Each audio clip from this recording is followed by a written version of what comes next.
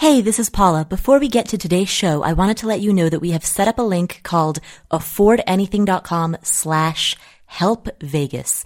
This redirects to a GoFundMe page for the Las Vegas Victims Fund. All of the money raised on that page will go towards the victims of the Las Vegas massacre.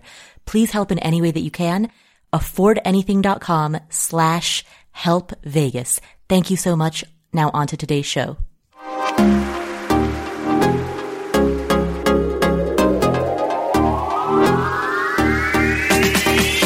You can afford anything, but not everything. Every decision that you make is a trade-off against something else. So what's most important to you, and how do you align your day-to-day choices with those values and priorities? Answering this is a lifetime practice, and that's what this podcast is here to help you achieve. My name's Paula Pant, host of the Afford Anything podcast, and every other week, I answer questions that come from you, the listeners. This week, I've invited my friend Joe Saul-Sehy, host of the Stacking Benjamins podcast and recovering financial planner, to join me in answering these listener-submitted questions, community-submitted questions. Here's Joe.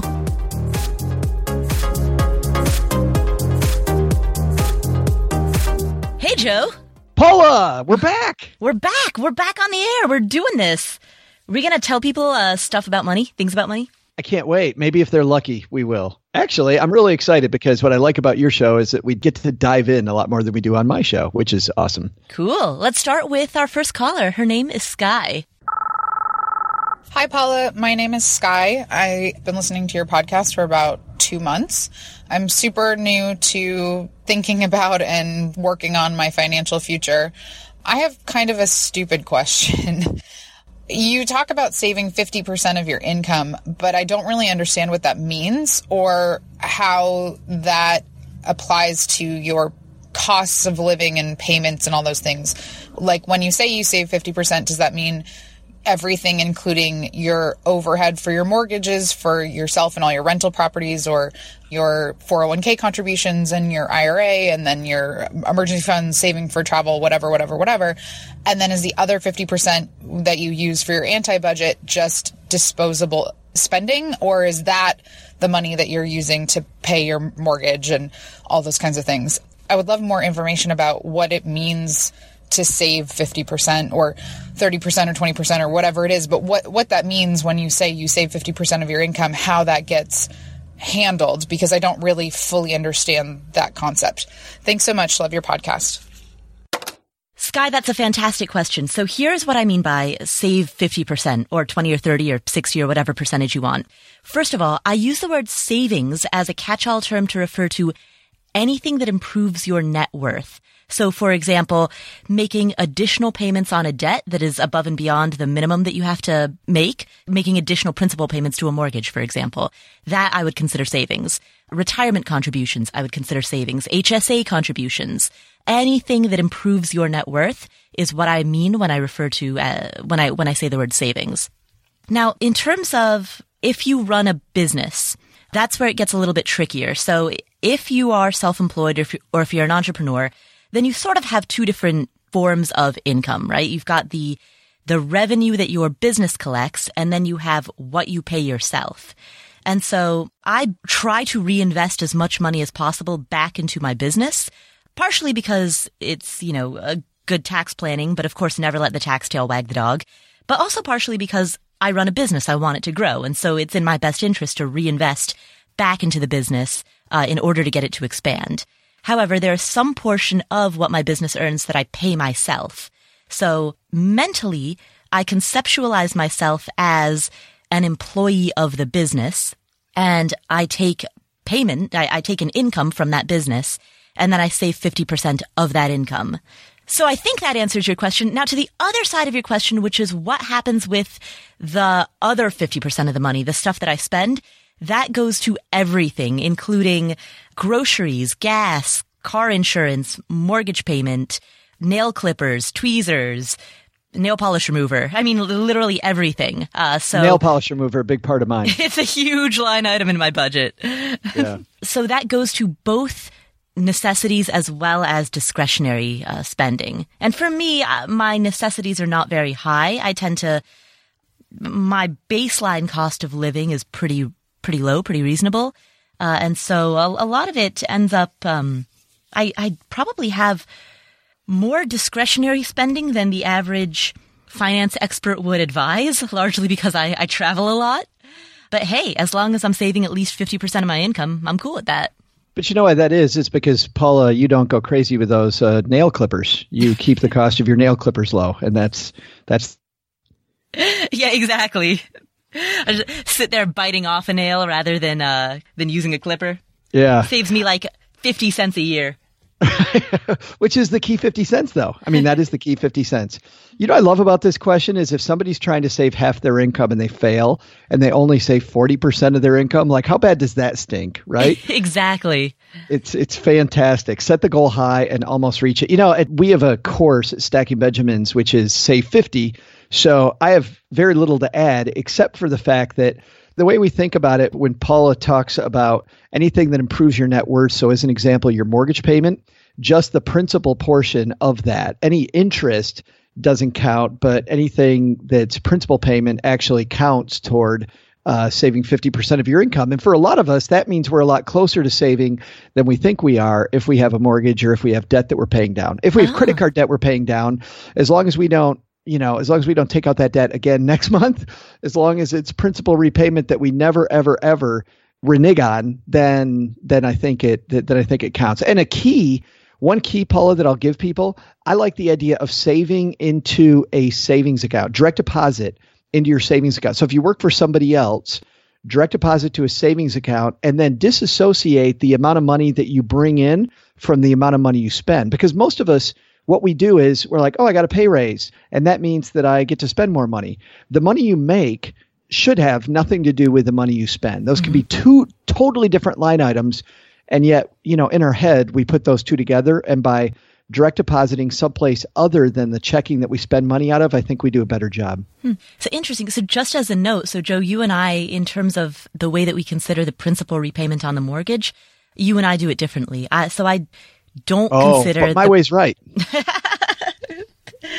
And actually, it's funny that you bring that up. So I don't consider the principal repayment on a mortgage to be savings. I consider that to be spending insofar as it's my baseline cost of living. It's a bill that I have to pay every month. If I make an additional principal payment beyond what's required, then that I would consider to be savings. Although, I mean, I think that does bring up kind of an interesting, in terms of the theory of finance, that does bring up an interesting point because one of my mortgages, I refied into a 15-year.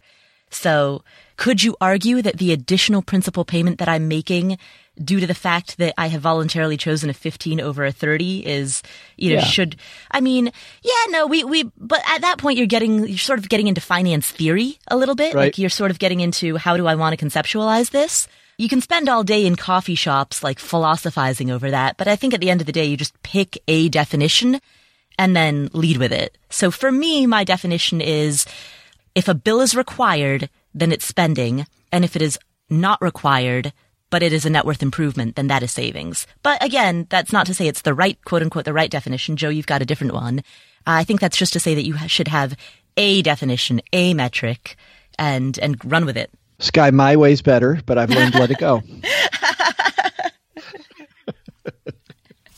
Cool. All right. Thanks, Sky, for asking that question. I love the topic of saving 50%. Save half. I do too. Yeah. I do too. And even, and seriously, the difference between your definition and my definition, like okay, that's not a big deal. Yeah, exactly. At the end of the day, we're more similar than we are different. Well, you say that. All right. Our next question comes from Brianna. Hello. So this is Brianna James. I love your podcast, by the way. So I have a question about investing.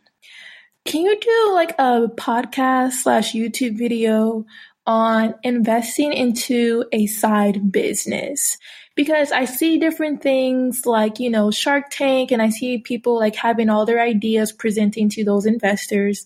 And I'm wondering, would that be something worthwhile? Because, businesses can go up and down. It can be like, a money hole where you lose all your money, or it can be very successful and you're doing very well. So can you do a video weighing out the pros and cons and like give your advice and expertise and maybe have, other people comment on about it and like, bring in a guest speaker about it? Because I'm a young professional. I'm actually 22 and I'm working in, corporate world and I love it so far. But I also I like to keep in mind side hustles. And so, cause I watch some of your videos, like, becoming a millionaire on a teacher's salary. And so that definitely sparked interest and got me thinking like, hey, I think I want to retire at 35 or 45. So what are some things that I can get there to be financially free, financially independent, and everything else that you talk about on your podcast? So I would love for you to do a podcast on, investing into a side business, side hustle, and the pros and cons of that. Thank you for everything and continue your great work on Afford Everything. Have a great day. Sounds like another episode idea. Joe, so this is a great question because you and I both have personally had to deal with exactly this question. How much money do we invest in our side businesses? So, Joe, let me ask you, how did you make the decision? Well, I think that rather than what I did, because I think I messed a lot of this up when I started with my business initially, I've learned a lot since then. And with, business number 3, business number 4, I get better at it every time. So I think we should define the battlefield, which is that most businesses fail because they don't have enough capital at the beginning of the business. They also don't realize that the runway to profitability usually is about doubly as long as the original business planner thinks it's going to be. So if you think it's going to take you 6 months, probably going to take a year. Think it's going to take a year, probably going to take 2 years. So because there's lots of bumps in the road, because unless you're already an expert in that field completely, you don't know what's coming. So a bunch of capital is important. And the second thing is the runway. Now, there also is another problem, which is a lot of people create businesses not thinking, Paula, about selling the business. And I think if you start off from the beginning of how do I get out, even if you have no plan ever to get out, right? I think then you're much more likely to build a business that has structure and has systems. And that's what ends up winning in the business ultimately.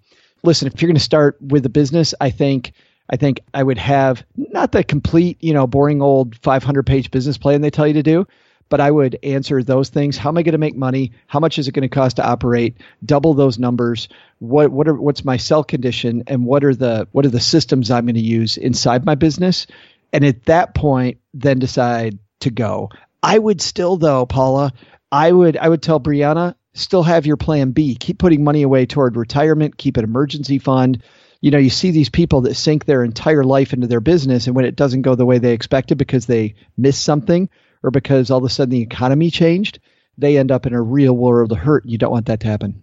Okay, but so what I hear you say within that answer is have sufficient capital, have a long runway, and have an exit plan. Her question was, how do you know how much is sufficient capital? And let's walk through an example just to make it a little bit more concrete. Let's say that you decide that you want to start selling car windshield repair kits on Amazon.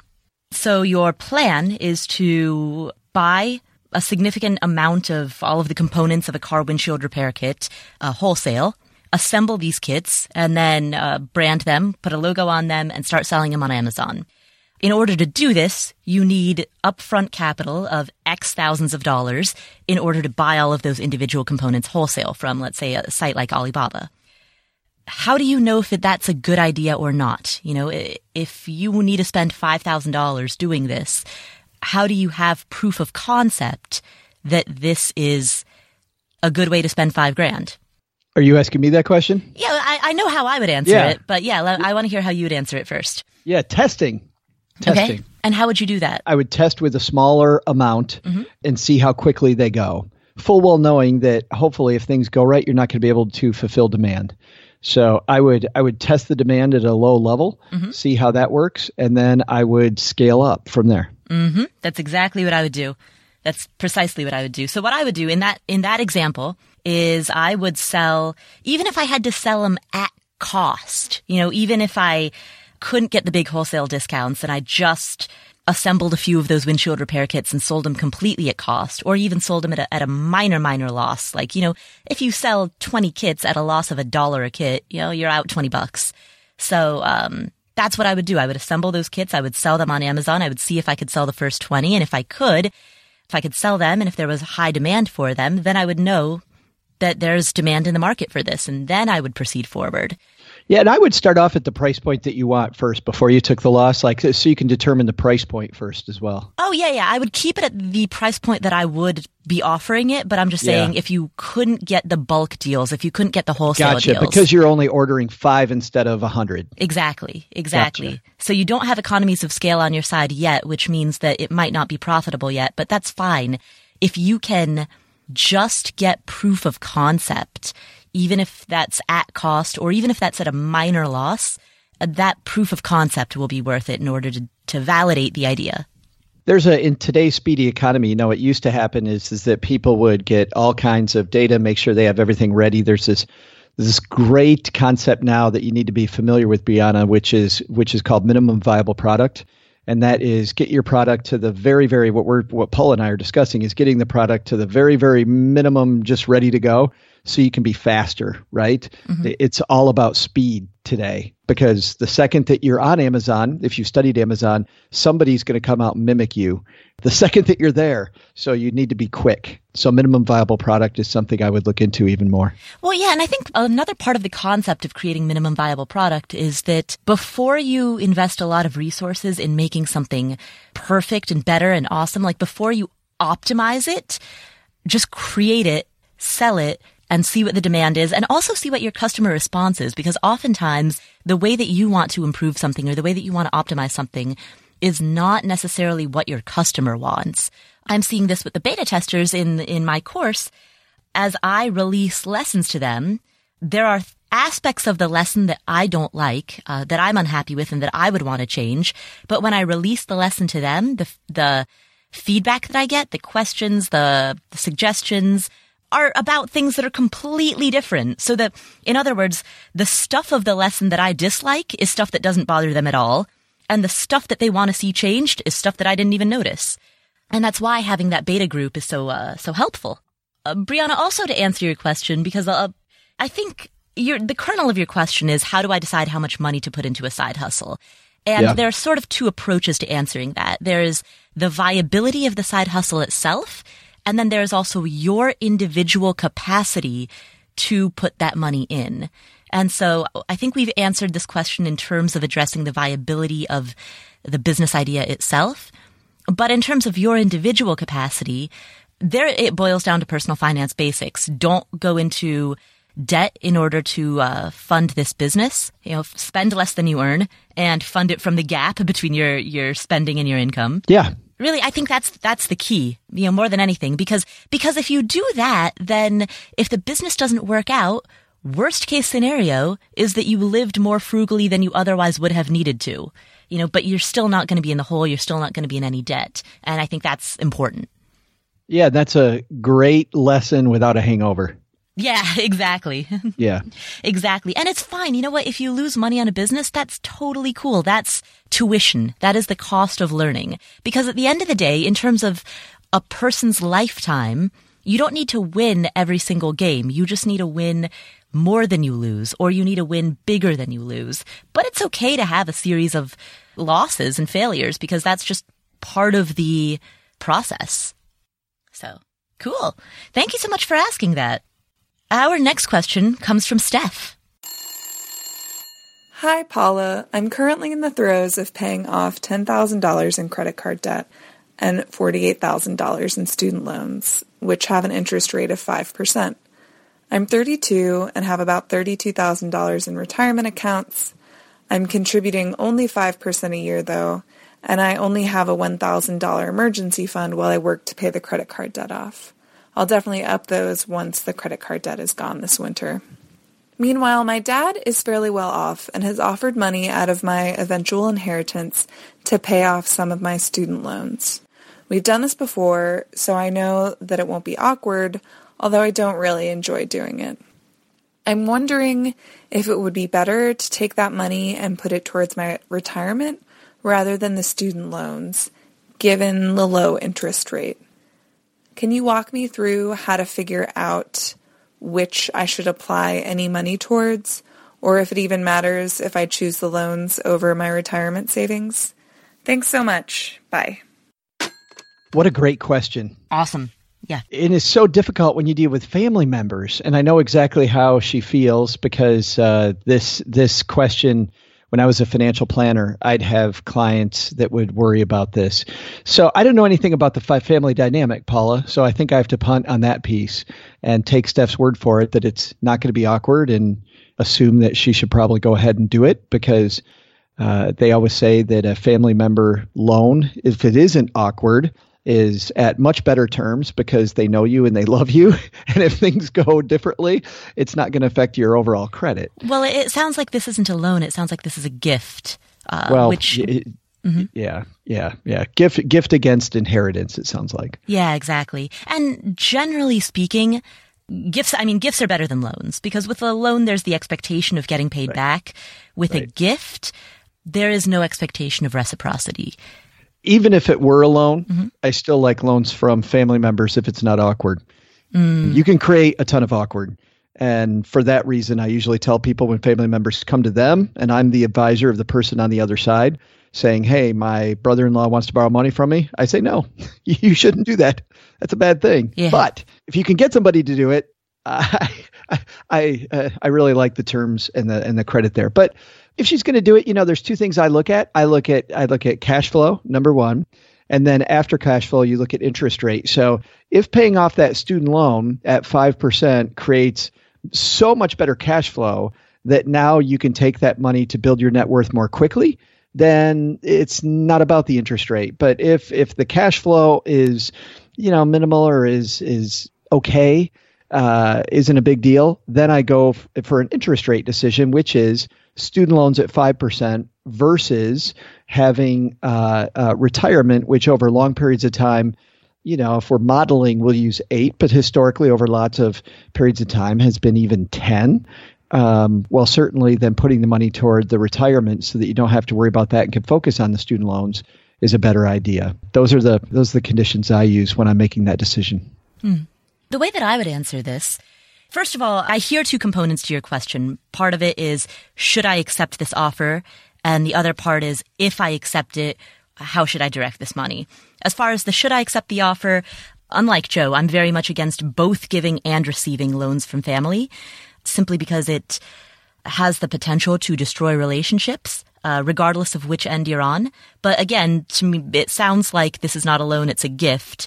So assuming that I'm understanding that correctly and assuming that both of you also share that same understanding, then gifts are different than loans. Yeah, and the big key for me there, Paula, with my answer was when she said, this has happened before and it's not awkward, right? As to the other side of the question, the thing that I tend to key in on is the interest rate. And so the interest rate on your student loans is 5%. If you were to invest it in a broad market index fund through a retirement account, we're talking around 8%-ish over a long-term aggregate average. Now, the spread there, the risk premium, is not very large. So if you were to pay the student loans off, you would have a guaranteed 5% return, so to speak, because you are guaranteed to be saving that in interest. If you were to invest it, you would historically over a long-term aggregate average receive around 8%, but there's a little bit of risk there. The difference between 5 and 8% is not that great, which means to me, it's a toss-up. I don't think you would really go wrong either way. If your student loan interest rate was 3%, my answer would be very different. But at 5, I don't see a slam dunk argument in either direction. I think you would be just as good going either way. Now, that being said, of course, the first thing I would do with any money that you got is pay off the credit card, but it sounds like you already know that. And it also sounds like your plan is, number 1, pay off the credit card, number 2, beef up the emergency fund, and number 3, pay off the student loan. So I'm assuming that within your question, what you're asking is, should the number 3 position be pay off student loan versus save more for retirement? Because the number 1 and number 2 positions in terms of priorities are certainly pay off the credit card and beef up that emergency fund a bit so that you can avoid future credit card debt. Amen. Preach. Hey, we'll be back to the show in a second, but first, I want to give a shout out to FreshBooks. They have signed on as one of our main sponsors in 2017, and they have an awesome product. It's meant for freelancers, solopreneurs, small business owners. If you have a side hustle or if you're self-employed and you need to send out invoices to your clients, yeah, it's necessary. You've got to send invoices to get paid, but it's also annoying and it's time-consuming and nobody really likes doing it. It's just one of those costs of doing the job. Enter FreshBooks. They automate the invoicing system. You type in some basic information and their system handles the rest. It automatically sends follow-ups to invoices that haven't gotten paid. It lets you know whether or not your client has even opened your invoice or not. Basically, they take the suckiness out of invoicing. Give them a try for free for 30 days at freshbooks.com/Paula. That's freshbooks.com/PAULA. I have a message for anybody who sells physical items online, any entrepreneur. When you're selling online, getting your orders out the door quickly can be tough. That's why you need ShipStation.com, which is a fast and easy way to manage and ship your orders all from one place. Whether you're using Shopify, Squarespace, Etsy, BigCommerce, WooCommerce, or over 75 other popular selling channels, ShipStation brings all of your orders into one simple interface, making them really easy to manage from any device, even your cell phone. Then, ShipStation can create shipping labels for all the top carriers, including UPS, FedEx, USPS. So with ShipStation, you'll ship more orders in less time with the best rates available. No wonder ShipStation is the #1 choice of online sellers. And right now, you can try them for free for 30 days and get an additional month free only if you use my promo code PAULA, PAULA. So don't wait. Go to ShipStation.com. Before you do anything else, click on the microphone at the top of the homepage and type in Paula. That's ShipStation.com, enter Paula, and you'll get to try ShipStation for free for 30 days, plus get an additional month free. ShipStation.com. Make ship happen.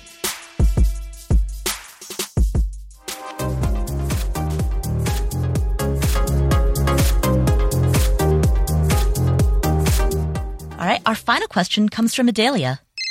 Hi, Paula. I have another question for you, and this one deals with side hustles.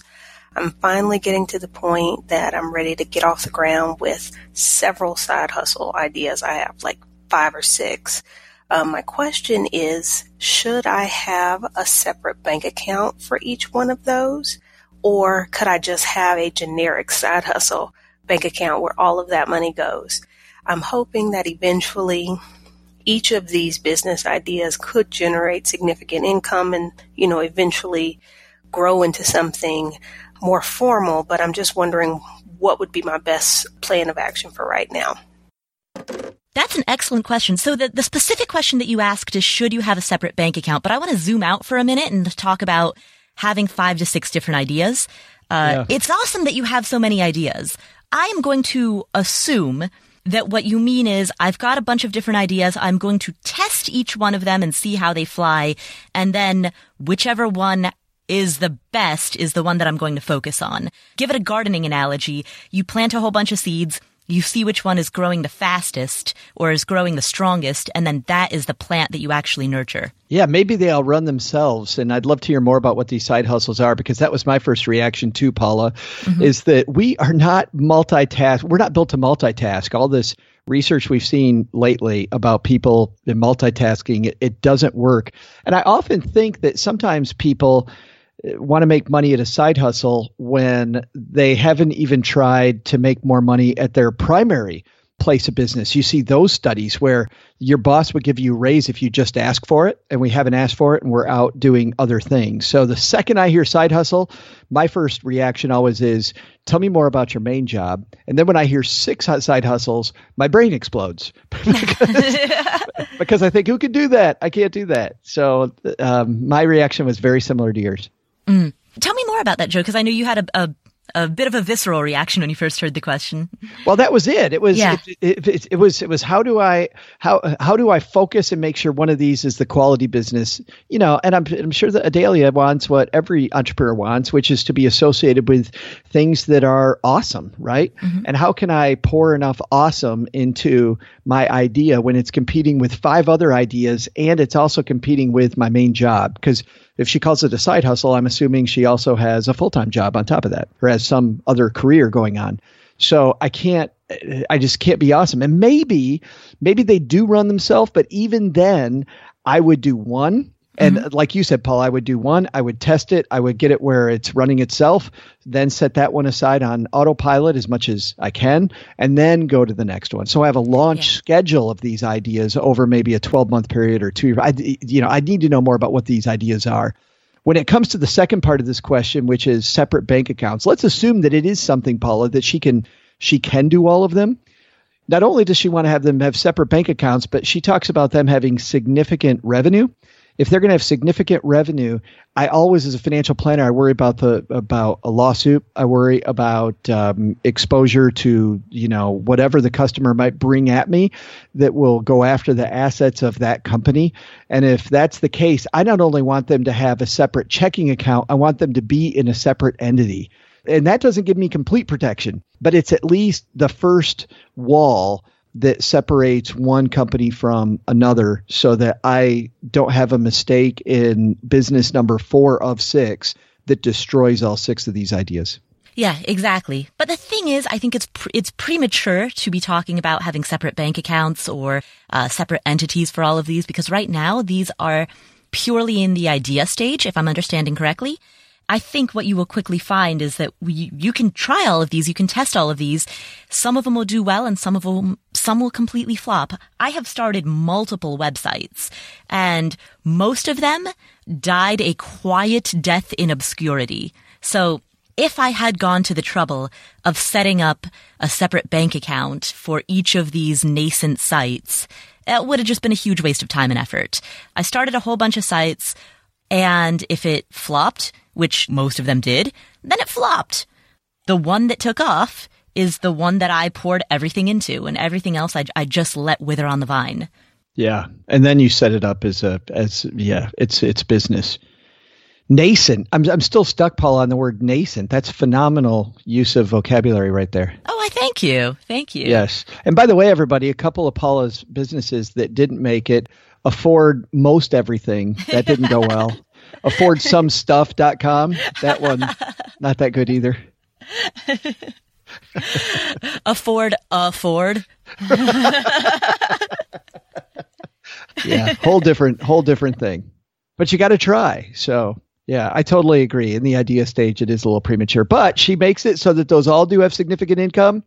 Make sure you build walls. Build walls, Adalia. Yeah, absolutely.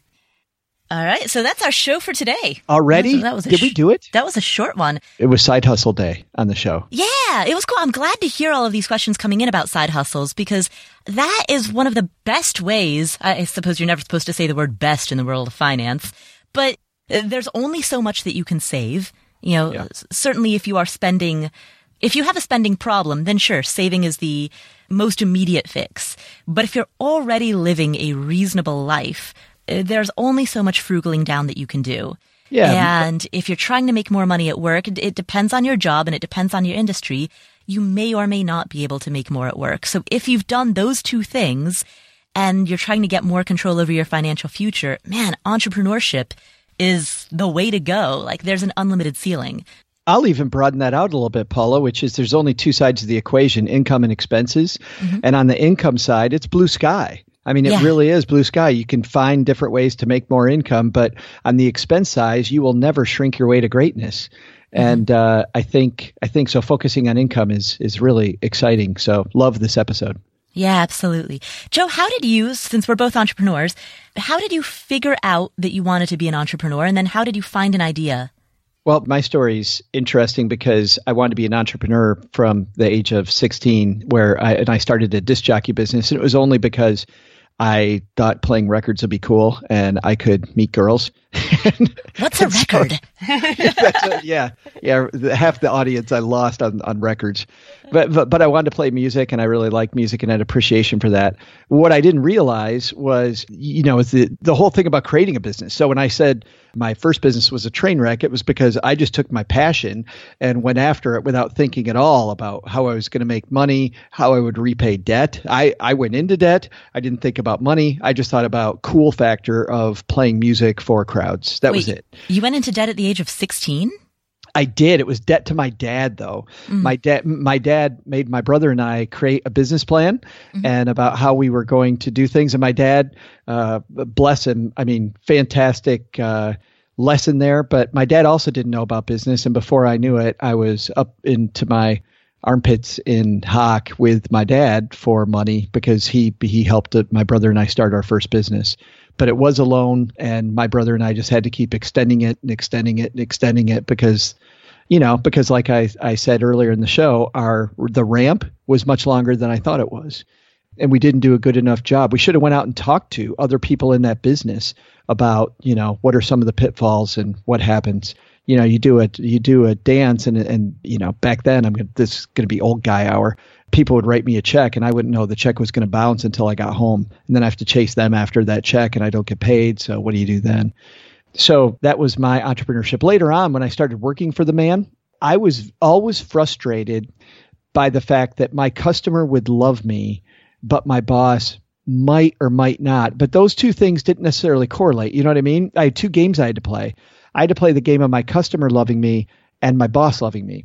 And I fell in love very early, maybe because I was an entrepreneur at 16, of getting rid of the two master thing. I really like the fact that my income is specifically affected by whether my customer loves me or not. And if I can make my customer love me enough that they want to pay me more money, then that's great. But if my customer wants to pay the business more money and my boss doesn't like me, I could still get fired even though my customer thinks I'm awesome. So that was when I knew entrepreneurship was for me.